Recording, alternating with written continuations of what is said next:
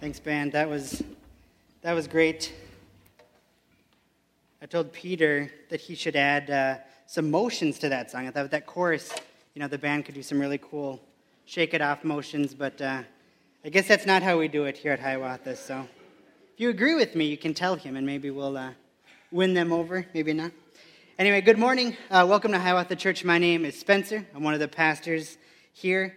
If you are a visitor this morning, I've actually talked to many of you already. Welcome to our church. Welcome to Hiawatha Church. We are a church that is full of people who are visitors, who are new to Hiawatha, or maybe new to their faith, or maybe they don't know quite what they think about Jesus yet. They don't know who he is, or maybe they don't know what the Bible's about, and they're just checking it out. They have questions, and that's great. And we love being a church where people can feel safe to come and ask questions, to come and listen and figure out and learn and hear who Jesus is and who he said he was. And so praise God. He's growing our church. We have many visitors every single week, as well as people who are new to the faith or just new to the church. And so chances are you're surrounded by many people who are new to our church. So I'd encourage you, especially if you call Hiawatha your home, and even if you are newer, to greet some new people, find someone you maybe haven't met yet before service or after service or during our little greet time at the beginning of the service, and welcome people in. We serve and worship a God who welcomed us to himself, and so we want to reflect that in how we welcome people to our church, how we are hospitable.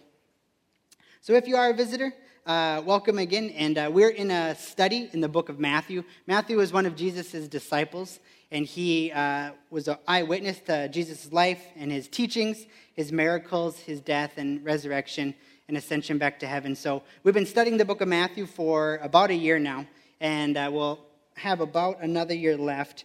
And so today's passage, we're going to see Jesus is going to be talking to us about what it will cost us, what it will cost people to follow him. And we're going to be looking at that.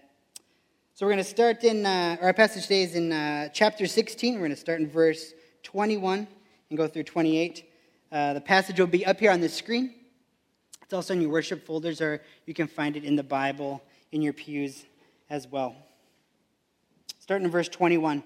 From that time, Jesus began to show his disciples that he must go to Jerusalem and suffer many things from the elders and chief priests and scribes and be killed, and on the third day be raised.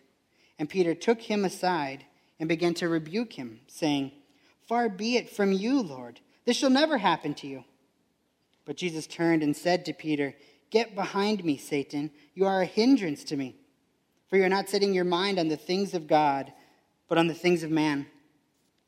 Then Jesus told his disciples, "If anyone would come after me, let him deny himself and take up his cross and follow me. For whoever would save his life will lose it, but whoever loses his life for my sake will find it. For what will it profit a man if he gains the whole world and forfeits his soul? Or what shall a man give in return for his soul? For the Son of Man is going to come with his angels in the glory of his Father, and then he will repay each person according to what he has done. Truly, I say to you, there are some standing here who will not taste death until they see the Son of Man coming in his kingdom." Let's pray. Father God, we thank you that you reveal yourself to us through Scripture, and just like you did in this passage, how you reveal who you are, your character, why you came here, your great love for us. So we pray as we study your Scripture this morning, as we look at you as Messiah, as the coming King who will rescue his people. Pray your Spirit would teach us this morning, would convict us of sin, would encourage us in who we are in Christ because of what you did on the cross on our behalf. Be with us this morning. Speak to us. Pray this all in your name, Jesus. Amen. All right, before we start and get into our passage, some of you might be asking the question, so what's going on here? Even just a brief, quick reading of this, you might be thinking, what's up with all this suffering imagery? What's up with Jesus talking about death and suffering and judgment? I thought I remember reading that God was a loving God, or even just a few chapters before we saw how Jesus calls God a loving Father. So why here is Jesus speaking so harshly? Why is there so much death and judgment imagery? And so in order to understand where we are in our story, so where we are in our passage today in Matthew 16, we're going to do just a very, very brief history of what's going on here in the Bible. So at the very beginning, God created the universe, and he created everything in it, including humanity. And when he created, he said it was good. And he created man and woman, and he said that they were very good. And they lived in perfect harmony, perfect relationship with their Creator God, with their Father, in paradise with him. But that didn't last very long. Satan came and tempted our first parents, Adam and Eve, tempted them to no longer trust God, but instead to make themselves their own gods, to no longer look to God for truth, but to want to find it on their own, to make themselves their own God. And so when our parents, first parents, Adam and Eve, took that fruit and disobeyed God and turned their back on him and rebelled, sin entered the world. And it was no longer paradise, and we no longer had perfect relationship and union with our God and with our Father. And this earth, this universe, our lives became marred with sin. Death entered the world, sin entered the world, pain and suffering and thorns entered the world.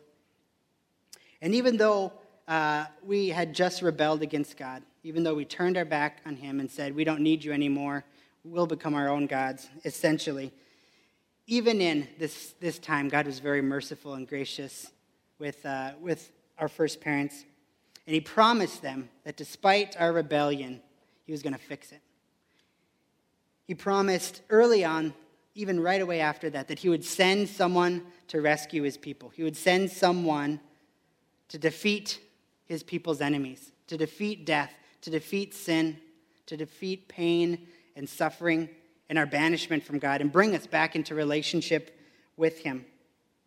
And so all throughout the Old Testament, from the time that Adam and Eve got kicked out of the garden, were separated from God, and when sin entered the world, all the way until Jesus, the people of God have been waiting. They've been waiting for this rescuer to come, waiting for this Messiah, this king that would come and defeat God's people's enemies and bring them back into relationship with God. So that's where we are here in this passage. So for thousands of years, God's people have been waiting for this rescuer to come, waiting for this king to come.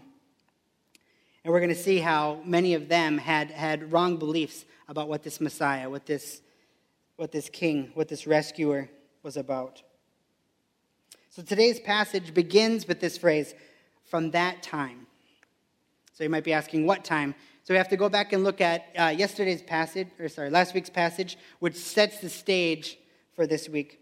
So last week, Chris preached on Matthew 16, a little bit earlier on. And so what's going on here is that Jesus has been doing many miracles. He's been healing people. He's been teaching. He's been casting demons out of people. He's even raised people from the dead. And Jesus asks his disciples, who do the crowds, who do the people say that I am? And they respond by saying, well, they think that you're a prophet. They think that you're John the Baptist, or maybe one of the prophets from the Old Testament come back. And he turns to his disciples and he says, but who do you say that I am? You have been following me for a year. Who do you say that I am? So let's read from last week's passage. Jesus said to them, but who do you say that I am? Simon Peter replied, you are the Christ, which is another word for Messiah. Or those words are synonymous. You are the Christ, the Son of the living God.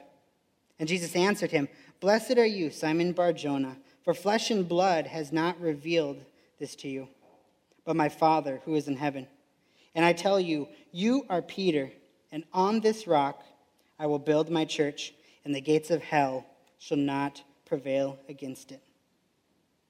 So when we see this phrase, from this time on, we're talking about from this time when the disciples finally realized who Jesus was, when they knew that he was the Messiah. From this time on, Jesus began to explain what his mission would look like, why he came, and what him being Messiah, him being the Christ, what that will look like. He's going to teach us how he's going to build this church.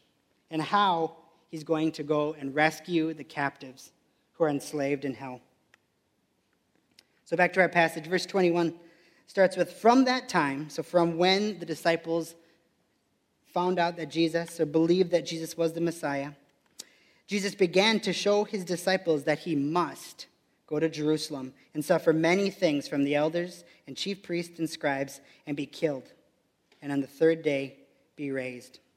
So because Jesus was the Messiah, because he was the promised one, the rescuer, he must go to Jerusalem, because that's where he would suffer and be betrayed and die.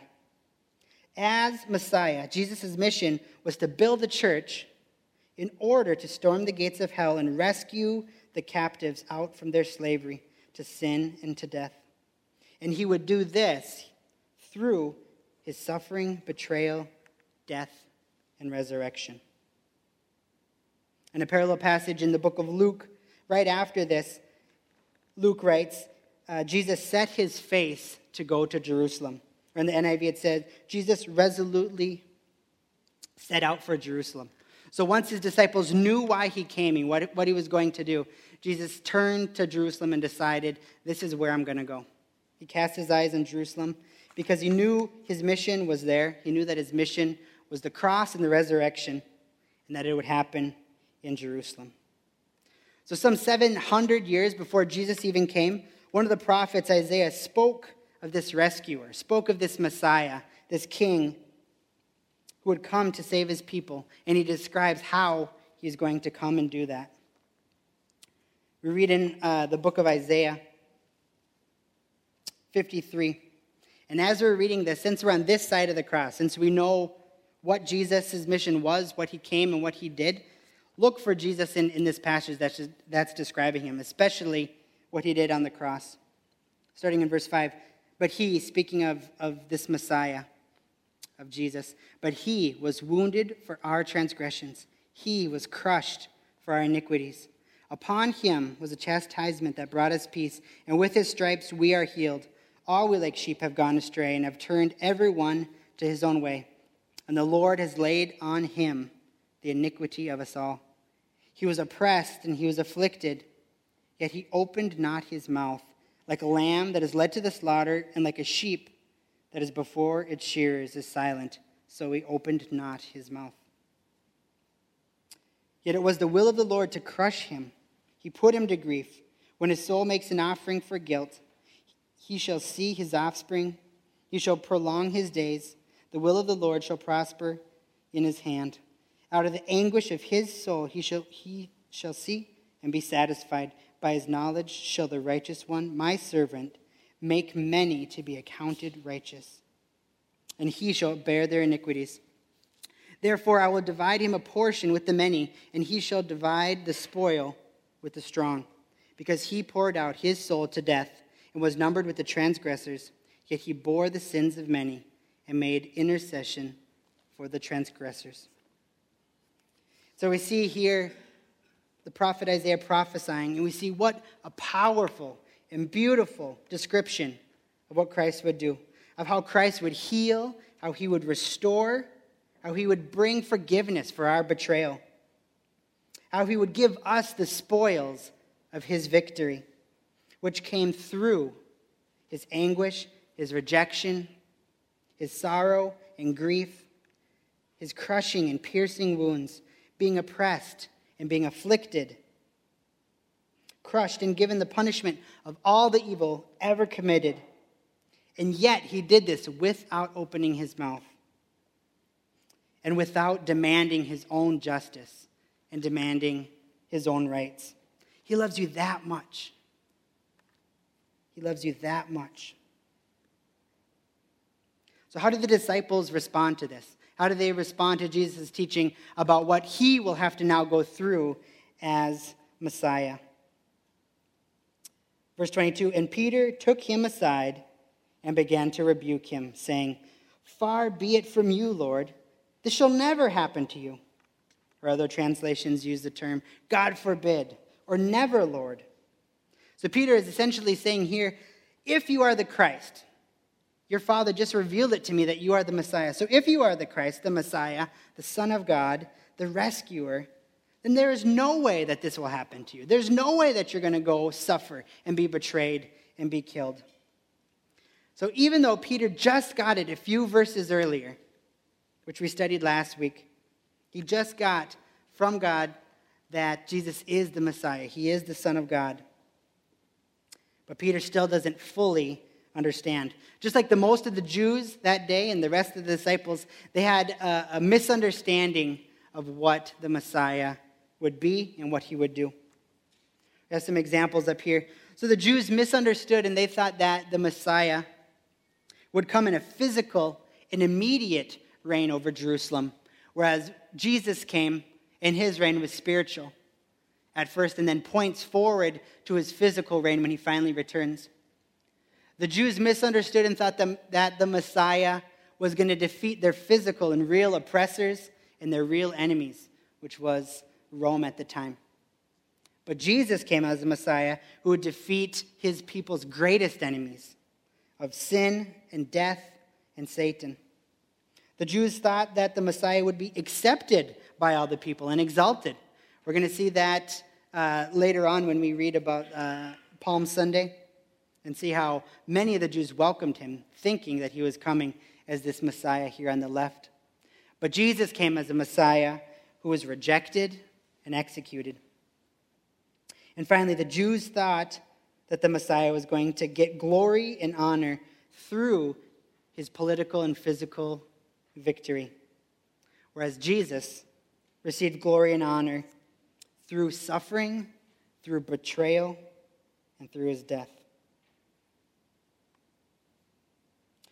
So Jesus then responds to Peter's rebuke with a rebuke of his own. Verse 23, but he, Jesus, turned and said to Peter, "Get behind me, Satan. You are a hindrance to me. For you're not setting your mind on the things of God, but on the things of man."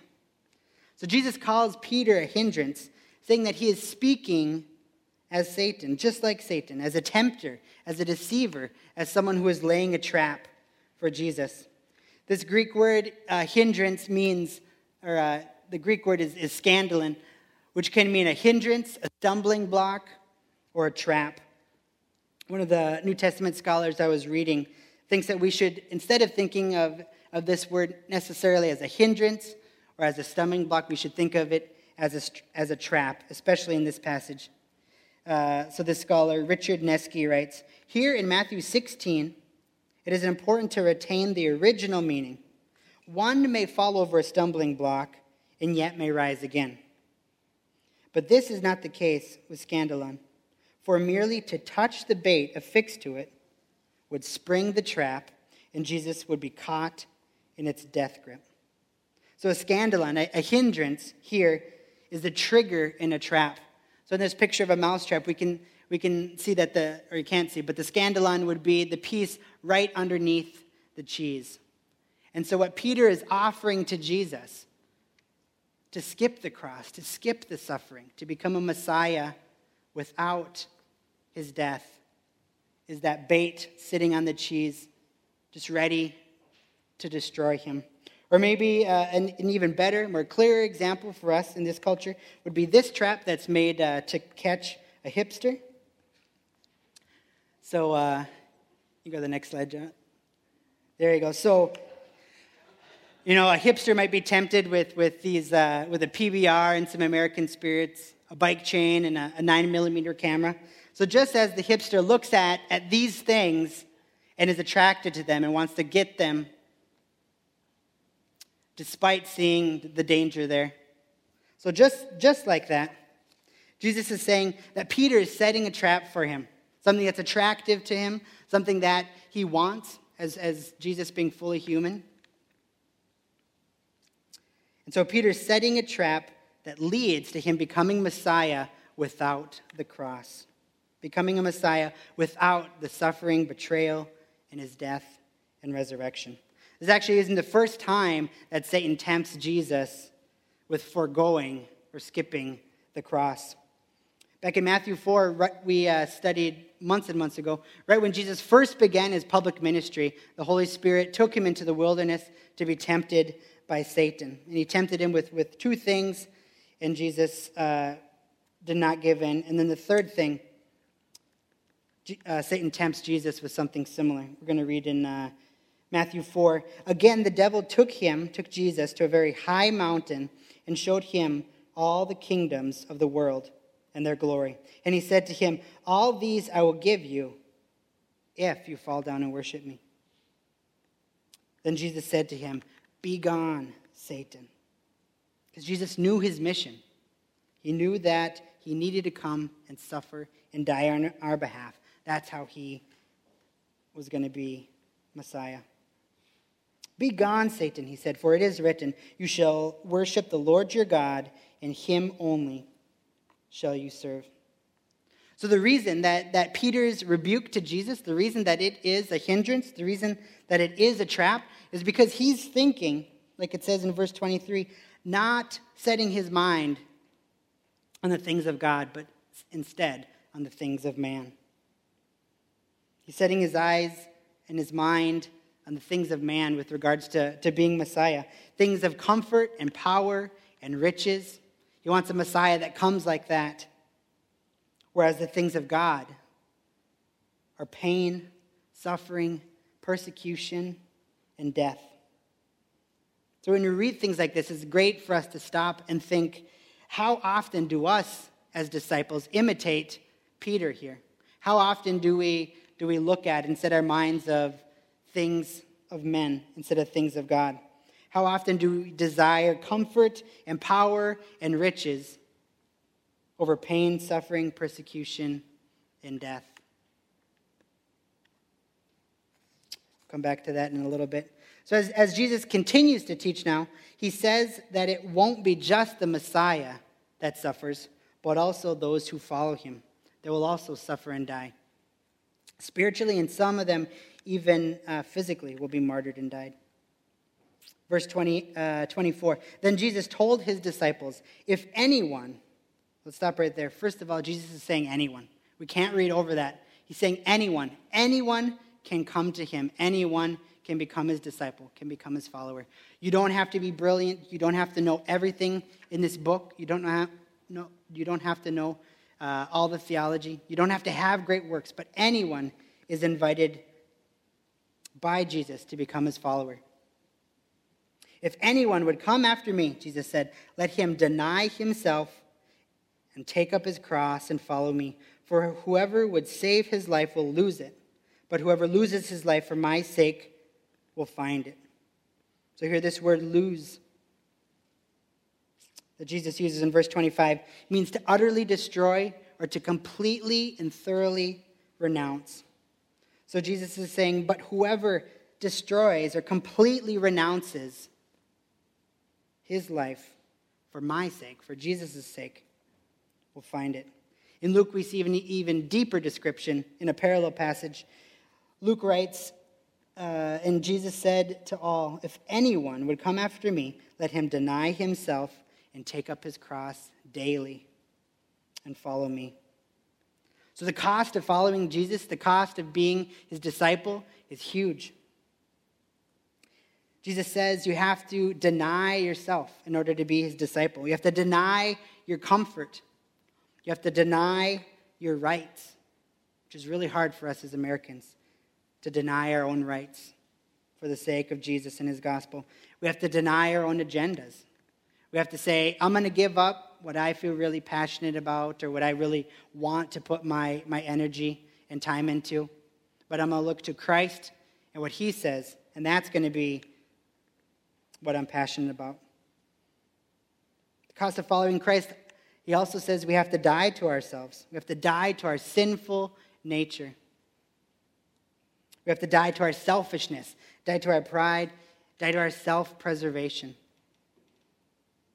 Pastor and theologian Dietrich Bonhoeffer, who in his book talking about what it costs people to follow Christ, writes his famous quote, when Christ calls a man, he bids him come and die. So Jesus says, if anyone wants to follow me, he must take up his cross. So this phrase, taking up your cross, refers to Roman crucifixion, which was the way of torturing and executing people. to be nailed to a cross until they died. And so this phrase that Jesus is using, taking up your cross, is a prelude to your crucifixion, a prelude to your execution. So in today's language, it might be something like, if anyone wants to be Jesus' follower, you must put on the hood, kneel down, and place your neck on the execution block and follow him. That image, probably very disturbing, especially if we really think about what that means. Horrifying, offensive, scary, costly. And that's the point. Jesus is not saying, if anyone would be my follower, let him come to church for an hour and a half once a week. That's it. He's not saying, just go to community group or just give a little bit of your money or a little bit of your time and your energy. But he says, if anyone would be my follower, he must take up his cross. He must die to his old self, his old sinful self, and follow him. In Romans 6, the Apostle Paul writes about how our baptisms mirror and reflect this reality of the old self, the old sinful flesh dying and being raised with a new life in Christ. In Romans 6, he writes about our death to our old self and the new life we receive in Christ.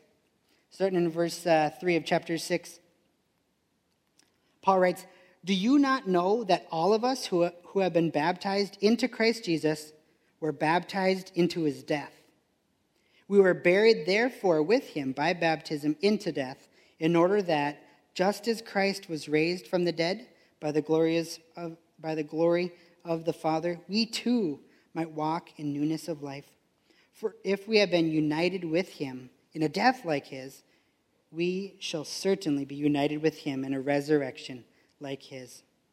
We know that our old self was crucified with him in order that the body of sin might be brought to nothing, so that we would no longer be enslaved to sin. For one who has died has been set free from sin. Now, if we have died with Christ, we believe that we will also live with him. We know that Christ, being raised from the dead, will never die again. Death no longer has dominion over him. For the death he died to sin once for all. But the life he lives to God. So you also must consider yourself dead to sin and alive to God in Christ Jesus. So when you see a baptism, we're seeing this amazing picture of a true reality that's happened in that person.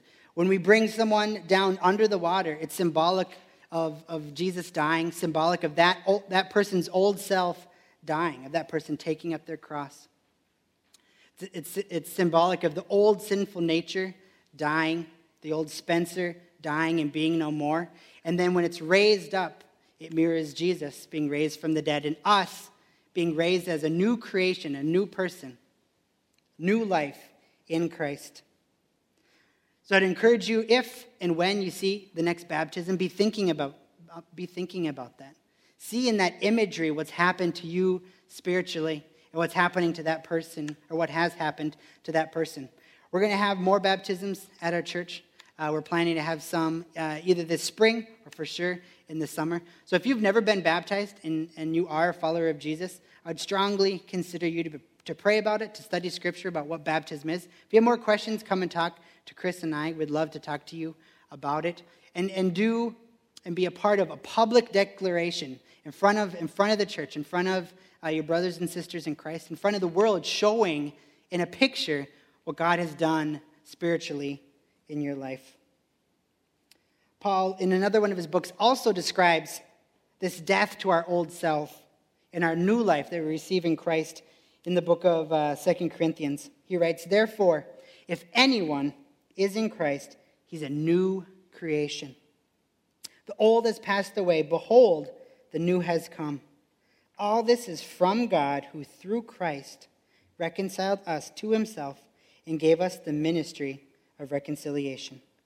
Our new creation, our new life, is a gift from God through what Christ did on our behalf on the cross. Through what Christ did, we're now brought back into relationship with our God. The rescuer has come, and we're no longer separated and banished from our Creator and our God anymore. Back to Matthew, Jesus continues this call to his disciples. Verse 26, but what will it profit a man, or what advantage would a man have if he gains the whole world, yet forfeits his soul? Or what shall a man give in return for his soul? So let's stop right there and consider that. As I was studying for this, I thought of the story of Pinocchio. And I thought of how Pinocchio is tempted to go to this place. I believe it's called like Pleasureland, something like that. And he goes there and he's able to do whatever he wants. He's able to drink and smoke and gamble and have all this mischief and all this fun that he wants. But it comes at the cost of selling his soul. And a bunch of his friends start to become donkeys. And he actually does narrowly escape. But this reminded me of that same picture of how foolish is it to gain this whole world, but still forfeit your soul. And he says gain the whole world. He doesn't just say have a really successful life or have a lot of riches or do really well in this life. But he says even someone who gains the entire world but still loses his soul, forfeits his soul, is lost. So this life that we live is just a blink, just a vapor in compared to eternity. So Jesus is telling his disciples, consider what your soul is worth. Consider what your eternal life is worth. Because, going into verse 27, because the Son of Man is going to come with his angels in the glory of his Father, and then he will repay each person according to what he has done. Have they put their faith in Christ? Are they living for themselves? Are they making themselves their own God throughout this life? Verse 28, truly I say to you, there are some standing here who will not taste death until they see the Son of Man coming in his kingdom. We'll get a chance to see that description in verse 28 next week when we study the transfiguration. And we'll see even more clear when we see the death and resurrection and ascension of Jesus later on in Matthew. So Jesus is teaching us and teaching his disciples that to follow him will cost you everything. It will cost you everything, but it's worth it. Back in that Romans 6 passage, we will receive eternal life. Just as Jesus was raised from the dead, we will be raised in physical bodies to live with him for eternity. D.A. Carson, a New Testament scholar, writes, the kingdom of heaven is worth infinitely more than the cost of discipleship. The kingdom of heaven is worth infinitely more than what it costs to be a disciple. And those who know where their treasure lies joyfully abandon everything else in order to secure it. So in conclusion, the first thing we need to do as we read this passage, as we study this passage, listen to Jesus' hard teaching about what it costs to be his disciples. We need to realize and remember what it cost Jesus. And to remember that he chose to do this because of his love for you. Realize and remember that God chose to endure pain, rejection, suffering, loss, torture, death, and hell, just to give you new life. His love is unimaginable for you. And remember that as you look back towards the cross. And from that realization of what he's done, from that remembrance of the cross, of the gospel, we can move on to number 2, to daily die to ourselves, to daily die to our old sinful nature, to deny our agendas, our rights, our opinions for the sake of the gospel. And finally, number 3, if you are a believer, if you are a true follower of Jesus Christ, you put your faith in what he's done in order to rescue you and bring you back to God, bring you back to your Creator. If you are a Christian, live as though you are a new creation. As we read in Romans 6, Paul ends with, so you must consider yourself dead to sin and alive in Christ Jesus. Because that's true about you. Remember that and live as though it's true. Don't live as though the old sinful nature is still alive, a slave to sin, as we read about it. But live as though you have been raised with Christ. You're a new creation. His Spirit is living in you, and you are no longer a slave to sin. Consider yourself dead to sin and alive in Jesus, because it's true. Remind each other of that. Remind your family members of that. Remind your friends. Remind the people in your community group, the people that you talk with here at Sunday, at our gatherings, the people that God's put in your life, in your neighborhood, and at work. And if this isn't you, if you're still wondering who this Jesus is, why he came, what he was all about, he tells you very plainly today.